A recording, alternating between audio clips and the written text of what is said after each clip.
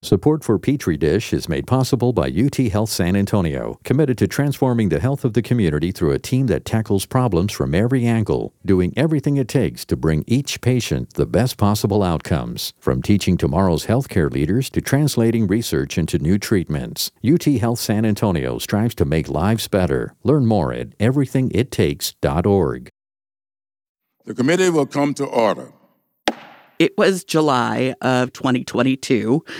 The Select Subcommittee on the Coronavirus Crisis, then chaired by Congressman James Clyburn, met to talk about what some have called a downstream pandemic related to COVID-19. Our nation has made tremendous progress in the fight against the coronavirus because of the powerful protection provided by widely available vaccines, treatments, testing, and other tools.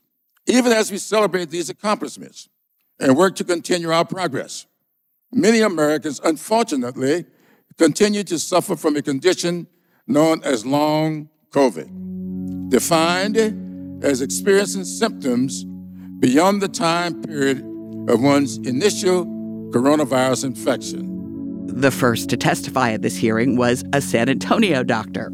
Chairman Clyburn and honorable members of the Select Subcommittee on the Coronavirus Crisis, thank you for inviting me to speak today. My name is Dr. Monica Verduzco Gutierrez.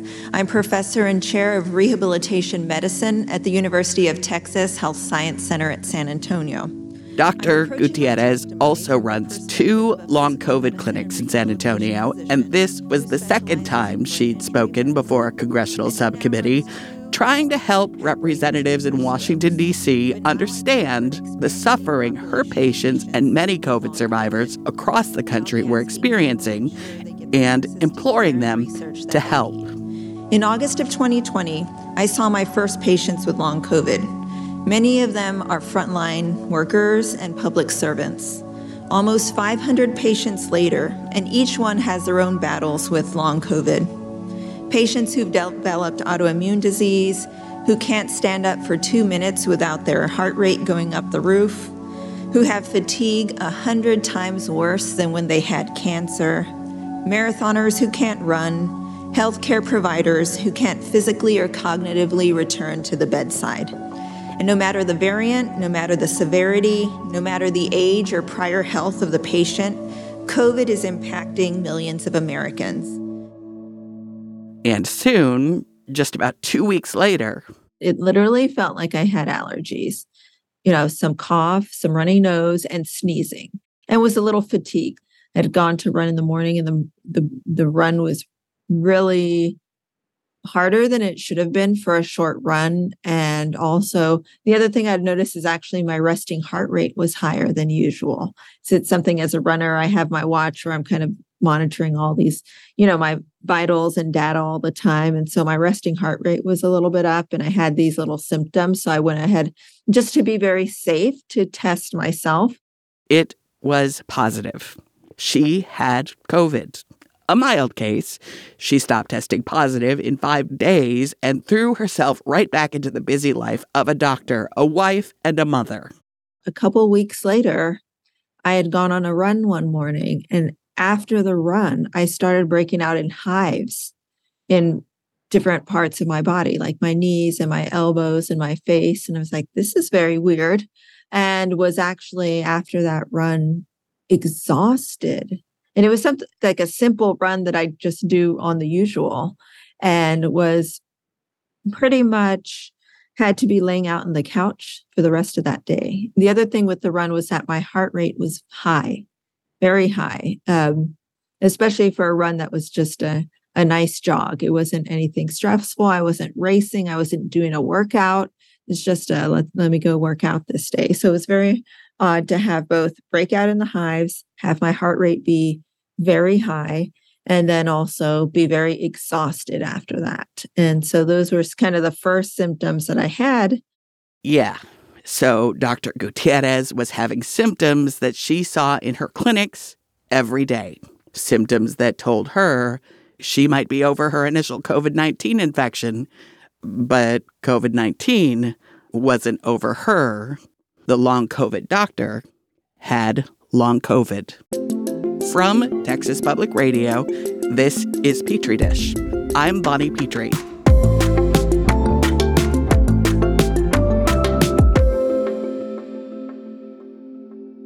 Today, we're talking to Dr. Monica Verduzco Gutierrez as a physician and now also as a patient about long COVID. Anytime I was up, I just felt just terrible, and also getting a lot of headaches and migraines during this period as well.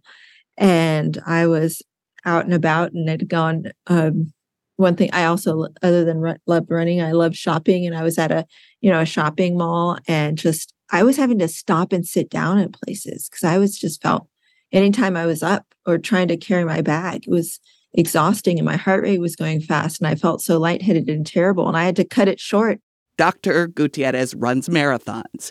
She runs those 2 long COVID clinics, and she's a partner in running a home as a mom to 2 children. But after recovering from COVID-19, she couldn't walk around a mall. The other thing that I got a lot was migraines too. So I had that autonomic dysfunction with, the heart rate, and even my blood pressure was going up and down as well. The rashes, the fatigue, especially the post-exertional malaise, which is when you do something that would just be a regular activity that should be fine for me that I was used to doing, there was a crash afterwards. So, a run, a crash, a trip, a crash, and then getting a lot of the headaches. And so that was some of the symptoms that I was dealing with for quite some time. Gutierrez recognized all of these symptoms, some linked to something that is common among long COVID patients, a disabling disorder called dysautonomia. Dysautonomia is what happens when a person's autonomic nervous system goes haywire. So our autonomic nervous system is just part of our neurologic nervous system, and it should be a part that our body does naturally and autonomic. Like it helps regulate our heart rate. It regulates our fight and flight response. It helps us sweat. It helps us, dilate our blood vessels and, do all these things that we should naturally be doing without thinking about it. And when someone has autonomic dysfunction or dysautonomia, then there are several different subtypes of dysautonomia that people can present with. And it seems that we're especially seeing a lot of this after COVID. You may have heard about one type of dysautonomia, in particular, POTS. Postural orthostatic tachycardic syndrome. So it really means when someone's standing up, when they're posturally up, they become tachycardic. So usually the difference of the heart rate from someone when they're laying to when they're standing, their heart rate will go up by 30 and sometimes even be over 120 beats per minute when they're standing. And that could be standing and doing nothing. And so that's one manifestation. There's also orthostatic hypotension. So when a person stands up, their blood pressure drops. And there's inappropriate sinus tachycardia, which is when your heart rate is consistently high. And the thing about these heart-related manifestations of dysautonomia, they can't really be diagnosed with the standard tests of your heart. So you could go to your doctor, actually have POTS, and the doctor might miss it. They get seen, they say, I'm feeling palpitations, I'm feeling my heart rate goes up, and they get kind of the traditional tests. Their EKG might look fine, but for the most part, when you do an EKG, you're laying down, right? Or get an echocardiogram, and of course, their heart might look good and it's pumping normally. And so that they may get a checkbox on that. They may get a little a heart rate monitor to monitor them for a week or so. And even their heart rate monitor may show you have some periods when it went up, but it's not an abnormal rhythm. So they tell them they're fine. But to get the diagnosis of POTS, you can either do it with a 10-minute stand test, which is pretty easy to do, or a tilt table test, which has to be ordered. But really, we can do it with a stand test. So it's sometimes even just doing one on your own or doing one in your physician's office and seeing how your heart rate responds to even standing and what kind of symptoms you have. And so there's sometimes, they go through these other things and say, check, that's normal, and they never do the stand test. Right. And Gutierrez says dysautonomia can manifest in a bunch of other life-altering ways. Sweating can be different. You're going to have headaches. You're going to have palpitations. You're going to have dizziness, because what's happening is, your body's trying to get the blood to your brain during this time. And so if you're not getting blood to your brain during this time, you're going to start feeling a little lightheaded, a little dizzy. You're going to have to sit down. You get a lot of headaches. You get kind of what we call coat hanger pain, because that's where the neck pain and the back of the neck pain happens. And there's GI symptoms that go with it as well. All of this may interfere with your ability to work. Some patients, they are really limited in how much they can stand up and be up and do upright activities. And imagine if you had a job where you're on your feet all the time. So I feel like I'm very lucky, and where, if I'm seeing someone in clinic and I need to have a seat, I can have a seat. I don't have to be up like doing a surgery for a long time, or maybe someone who's serving food in a restaurant, or someone who works, behind the counter at HEB, that's going to impact their life, or someone that's a firefighter and they have to like carry packs and run into buildings. And it's a lot more difficult, kind of depending on what your job is. And long COVID is interfering with people's ability to work. According to a study from the New York State Insurance Fund, which pays for workers' compensation claims in that state, about 18% of people with long COVID had not returned to work for more than a year after getting COVID. And we're not talking just about older folks.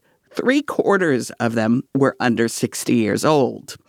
An additional 40% of people with symptoms of long COVID did go back to work within 2 months, but still had to see a doctor regularly. The insurance fund says that can translate to reduced hours, lower productivity, and a need for other workplace accommodations. But what about the worker, say the single mom doing shift work for minimum wage, who can't take time off at all, no matter how sick they are? And that's where it's so difficult. That's where it's still that's where we need, government help for recognition of long COVID and support for disabled workers, and to be able to make sure these people get assessed, seen, helped, education, being able to have financial support to be off work while they're healing from this. And we don't have that. So it's really hard, for that single mother who's doing shift work, trying to make ends meet, maybe have to be on her feet all the time, have to do all the work at home because they can't, they don't have someone who's supporting them in the home system. It is really a story of haves and have-nots. For Gutierrez, the reality of living with long COVID was a tough pill to swallow. So I think when it really hit me, my husband, one day I was just lying on the couch, because sometimes that would happen. I'd just kind of really crash and be like, this is all I could do for this day. And he told me, he's like, this is really disabling for you. And it really took his kind of insight to say, oh, yeah, I think he's right. That, all I did was try to jog 3 miles this morning, and the rest of the day I'm on the couch and I can't get up and I need to take a nap. Or, I'd make it through a day of work and then could do nothing else. Just be like, I need to go to bed. It's 7:30 p.m. I don't go to bed at 7:30 p.m. generally. But he was like, wow, this is really disabling for you right now. Accepting that her life was, at least for now, much smaller than it was before because of long COVID was difficult. But she says it's much more difficult for people who have families who can't or don't support them, or in some cases don't even believe them. It's more difficult for people who can't get in to see doctors for months, or who don't have insurance and can't see them at all. It's more difficult for people whose doctors don't recognize their symptoms might be related to a past COVID infection, or don't order the right tests, or don't even believe them when they self-report their symptoms. They say it's all in their head. Gutierrez knew it wasn't all in her head. She knew what she had. She's been able to access specialists and treatments, and she's been able to rest, which is probably the most important thing you could do. And definitely it's starting to kind of go towards normal, but I'm definitely not in the same shape that I was in. I'm not at all doing what I could do physically before, in regards to where I was at an athletic level at all. I'm thankful I can be up and stay up in clinic and not have to, take more sitting breaks. But and then I've had to watch my blood pressure as well, very closely watch my blood pressure, being on the verge maybe of getting on medications at a young age. Right. And that's the thing about long COVID. Like the initial infection, it can impact a person in several different, seemingly unrelated ways. You could be a healthy person pre-COVID, then suddenly post-COVID, you have high blood pressure or high blood sugar or brain fog and problems paying attention or remembering things or shortness of breath or random, scary allergic reactions like hives out of nowhere. Are we any closer to understanding what's going on? It's definitely an immune response, an abnormal immune response. Okay, that's a start. When Petri Dish continues, we'll talk with Dr. Gutierrez about some of the top theories about what causes long COVID, and we'll explore how COVID infection could be linked to sudden death weeks or months later.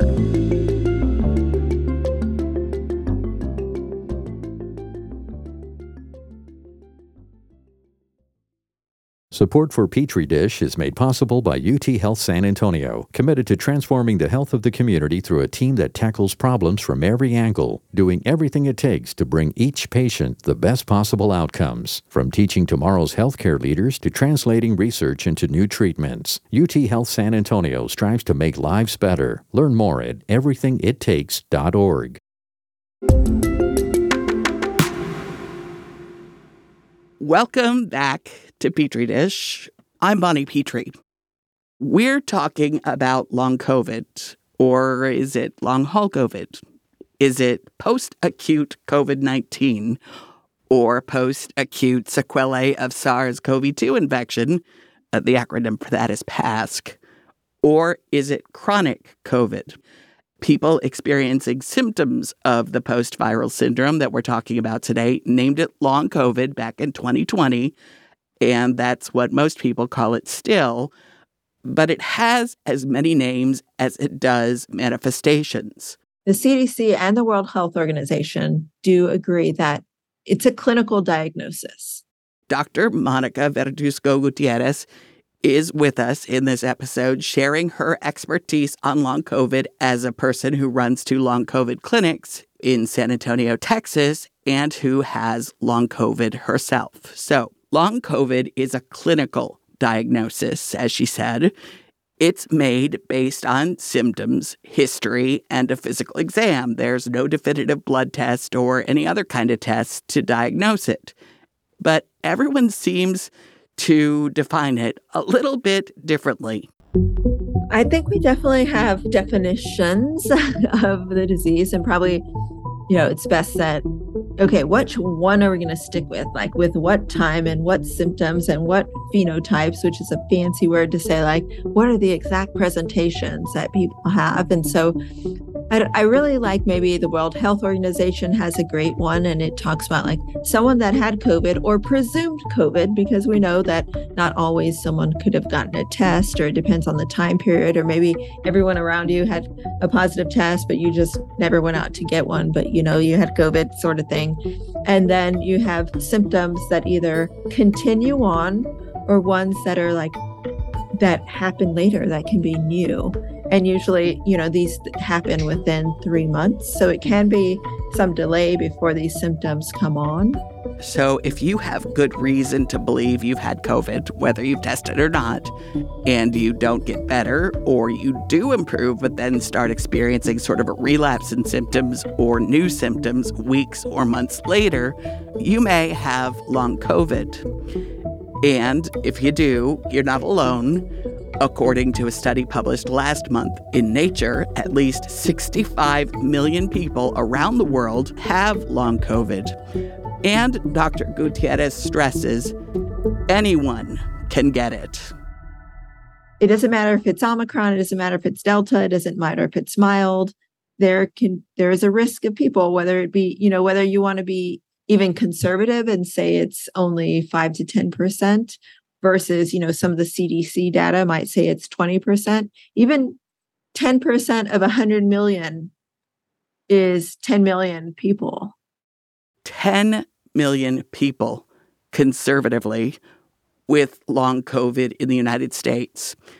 That's why some people call this a mass disabling event. So, what's going on? Why do some people continue to experience illness for weeks, months, or longer, while other people seem to be fine? Well, there are 4 possibilities that come up frequently, and it's not an all or nothing sort of thing. The source of any given individual's long COVID symptoms could be caused by one or a combination of these things. Ready? Ready. First, there's the actual tissue damage caused by the virus that's recently ravaged your body. Tissue damage is you got COVID initially, you had tissue damage from the illness that you had. So that's people who have their lungs are damaged. They have interstitial lung disease. They have heart damage. They have a cardiomyopathy. They have pericarditis. And we know that diseases and infectious diseases and even, pneumonias and hospitalization can cause those things. And so that's kind of nice to see, like, okay, we know tissue damage. We're able to diagnose that. We have kind of the answers to that. And for those patients, we have medications and we have rehabilitation programs, et cetera, to help with that. COVID can cause damage to most of your organ systems and tissues because it can go wherever you have what are known as ACE2 receptors. And well, that's pretty much everywhere. So heart, lungs, liver, pancreas, kidneys, blood vessels, brain. They're all vulnerable to tissue damage from the COVID virus. If the virus does damage to a particular organ, a person may experience a disease associated with that organ and never even link the illness with COVID tissue damage. Another possible cause of long COVID symptoms is something known as viral antigen persistence. This one's getting a lot of attention lately, and Gutierrez says that's for good reason. There's been now study after study showing that there's pieces of the virus still lingering in our body and probably causing some of the immune response. So they've found it in the GI tract. They've found it in the fat. They found even some in the brain, which was a little bit scary. They've found it in the poop of babies who were born when their mom was pregnant, during her pregnancy, had COVID. The baby could be born months later and was found to have some pieces of COVID in their stool. So pieces of virus stay in your body, hiding, undetectable by rapid antigen or PCR tests, just aggravating your immune system. But guess what? You might be able to treat that. In fact, there are trials going on giving some people with long COVID a 15-day course of the antiviral medication Paxlovid, hoping it'll get those little hidden pieces of virus once and for all. But then, I worry about where is the virus? Is that medicine going to be able to get to it? Is it going to be enough days? What's the is it going to work for someone who's now been dealing with COVID for 3 years, or is it only going to be helpful in the first 6 months? So much to still figure out. Including whether another vaccine dose might help. Some people have reported an easing of their long COVID symptoms after getting a shot. So there has been some studies looking at vaccines, and the vaccines in some patients has been helpful, to get the vaccine. And some of that thought is like, oh, is it, inducing an immune response? And then you're kind of like fighting off the rest of the COVID in your system. But then some patients after vaccine actually get worse too. And probably most of them maybe stay the same. Okay, how about autoimmunity? That's number 3. Is the initial COVID virus activating some people's immune system in such a way that it's attacking healthy cells and tissues long after the virus is gone? A study published in JAMA last year looked at blood samples from people who'd gotten COVID at 3, 6, and 12 months after their diagnosis. They compared the samples to those from healthy people and people who'd had other types of respiratory infections. After a year, 41% of the COVID group had detectable autoantibodies in their blood. Most of the healthy people had none. Well, we have safe and effective treatments for several autoimmune diseases. So that's even one of the other treatments they're going to look at is like, can we give patients medications that we give people with autoimmune disease, medications that we already have for lupus and rheumatoid arthritis, and see if it helps people with long COVID kind of control those cells so that you're not creating these autoantibodies that are, maybe attacking your own system. And then there's dysbiosis. That's what it's called when living things in your gut flora in your microbiome, are knocked out of balance. In January 2023, the National Institutes of Health reported on a study that found that COVID infection reduced the diversity of bacteria in the gut microbiome, which can allow harmful microbes like opportunistic or antibiotic-resistant bacteria to sort of get a hand up over the healthy bacteria that usually keeps it in check. The small study also found the lining of the gut was changed in a way that allowed the bad bacteria to get into the bloodstream and reach other organs, potentially causing additional infections. Gutierrez says it's not a surprise that COVID can cause big changes in the gut. Does that get thrown off by infections? Yes. By taking certain medications? Yes. By what's in our environment? Yes. And so is COVID doing the same? Yes. Does it make sense to her that dysbiosis could contribute to or even cause some long COVID symptoms? Also, yes. So much of our immune system is in our gut. And, there's also so much now with like the gut-brain connection. And they actually find like patients develop Parkinson's. They know that like early on, they have maybe even before they develop the traditional Parkinson's symptoms like the tremor and the slowing, they actually had some GI symptoms years before that. So how would you treat that?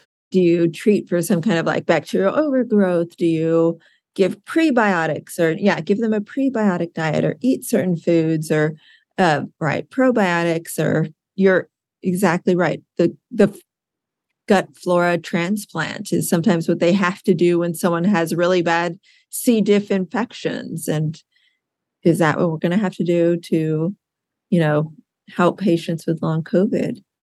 Any one of these things might cause a person to continue to be sick long after their initial infection has resolved. But which is it? Right, exactly. Is it one? Is it two? Is it all the above? Or one thing connected to the other? Probably dysbiosis is driven by some viral antigen persistence in your GI tract, which then is going to drive an immune response and autoantibodies, which may be causing tissue damage. So many questions. Gutierrez says the federal government needs to focus and pony up a pile of additional money to help researchers find answers. They had Operation Warp Speed to try to get the vaccines and the treatments, but now it's pretty much stopped. Now we don't want to do Warp Speed long COVID, but we need to. If she were to design such a program? It would be trials with patients who have long COVID. We need to compare them with patients who've had post-infectious diseases as well. We need to say ME/CFS, the myalgic encephalomyelitis, or what's known as chronic fatigue syndrome. These patients have been for decades suffering. How does their blood, body, GI tracts, cardiac tests look compared to what patients with long COVID have? Let's figure out, if you have long COVID that looks like this, let's check you for microclots. Let's check you for viral antigen persistence. Let's check you for dysbiosis and autoimmunity. And if you have that, then if you have the microclots, are we going to try, let's do these different trials of medications for clots on these patients. If you had the autoimmune response, then let's check this. Let's try you on this lupus medication. If you have dysbiosis, are we going to do fecal transplants over here? Let's, give this group of people Paxlovid for one for 2 weeks, one for, 6 months, and see how they do. It's just like, we need to start with it right away. Because millions of people are suffering. Millions of people have lost their jobs. The quality of their lives has disintegrated. Their very identities have dissolved. And some people who've survived the initial infection that may have even been mild are dying suddenly of heart attacks or strokes or of other causes that are aftershocks of the initial viral earthquake. So there's definitely risk of clotting. That's what strokes and what heart attacks are, kind of larger clots and also pulmonary embolisms. And with that, we know that there is research that shows there is risk for clots, and not even just in the days after COVID, but even the months after COVID as well. And it just depends on, you don't know if you're going to be that person that gets, the big clot. And so there's some people that might be at risk before. Are you a smoker? Are you someone that has cholesterol problems to start with, and we're kind of an at-risk population? Are they going to be at higher risk of getting one? But then I've also seen really healthy people who have no risk factors get clots in their legs or a clot in their brain. And so it's one of those other things, like, yes, it's a risk. And we need to figure out what makes that person be at the higher risk. And if we don't start taking the long-term, long COVID threat seriously, there's going to be more people getting infected, more people getting long COVID, more people having disability. It's going to impact our economy. It's going to impact our workforce. It's going to impact our youth and our future. And so really something needs to be done about it. We can't keep on ignoring it. Thank you, Dr. Monica Verduzco Gutierrez.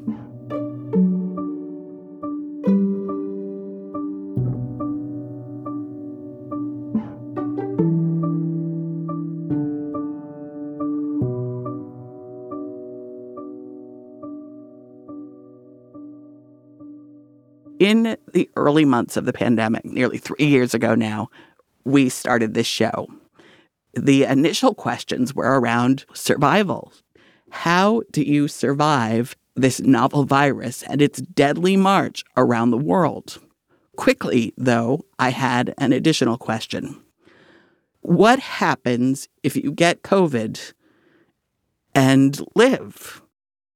We began to find out in the early months as some survivors began talking about continued illness and disability.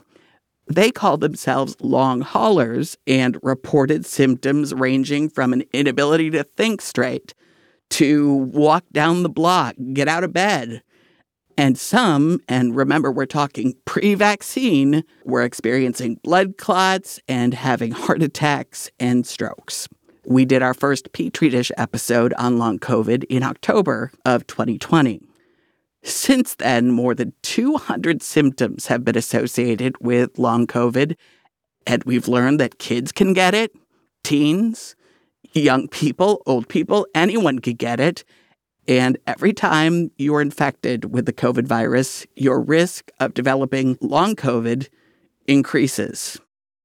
To those who say that's no big deal, even if you don't get the most disabling version of long COVID. Do you really want to be sick for months? For a year? Can you even hold your life together if you're sick that long? And what if, say, your brain never fully recovers? Even now, 3 years later, the best advice is try not to get infected. Get vaccinated or boosted. It reduces your risk of getting long COVID if you do get a breakthrough infection. Wear a good mask if you're inside with people who don't live with you, and lobby for filtered air and better ventilation where you work and where your kids go to school.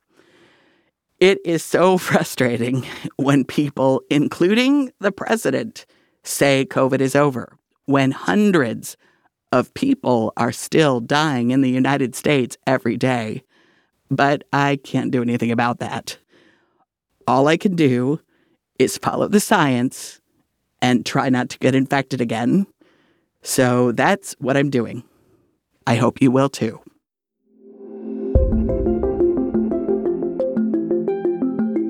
This episode of Petri Dish was produced by TBR News Director Dan Katz, Jacob Rosati, and me. Jacob Rosati also composed all the music and created the sound design for this show. Petri Dish is a production of Texas Public Radio. I'm Bonnie Petrie. Talk to you soon.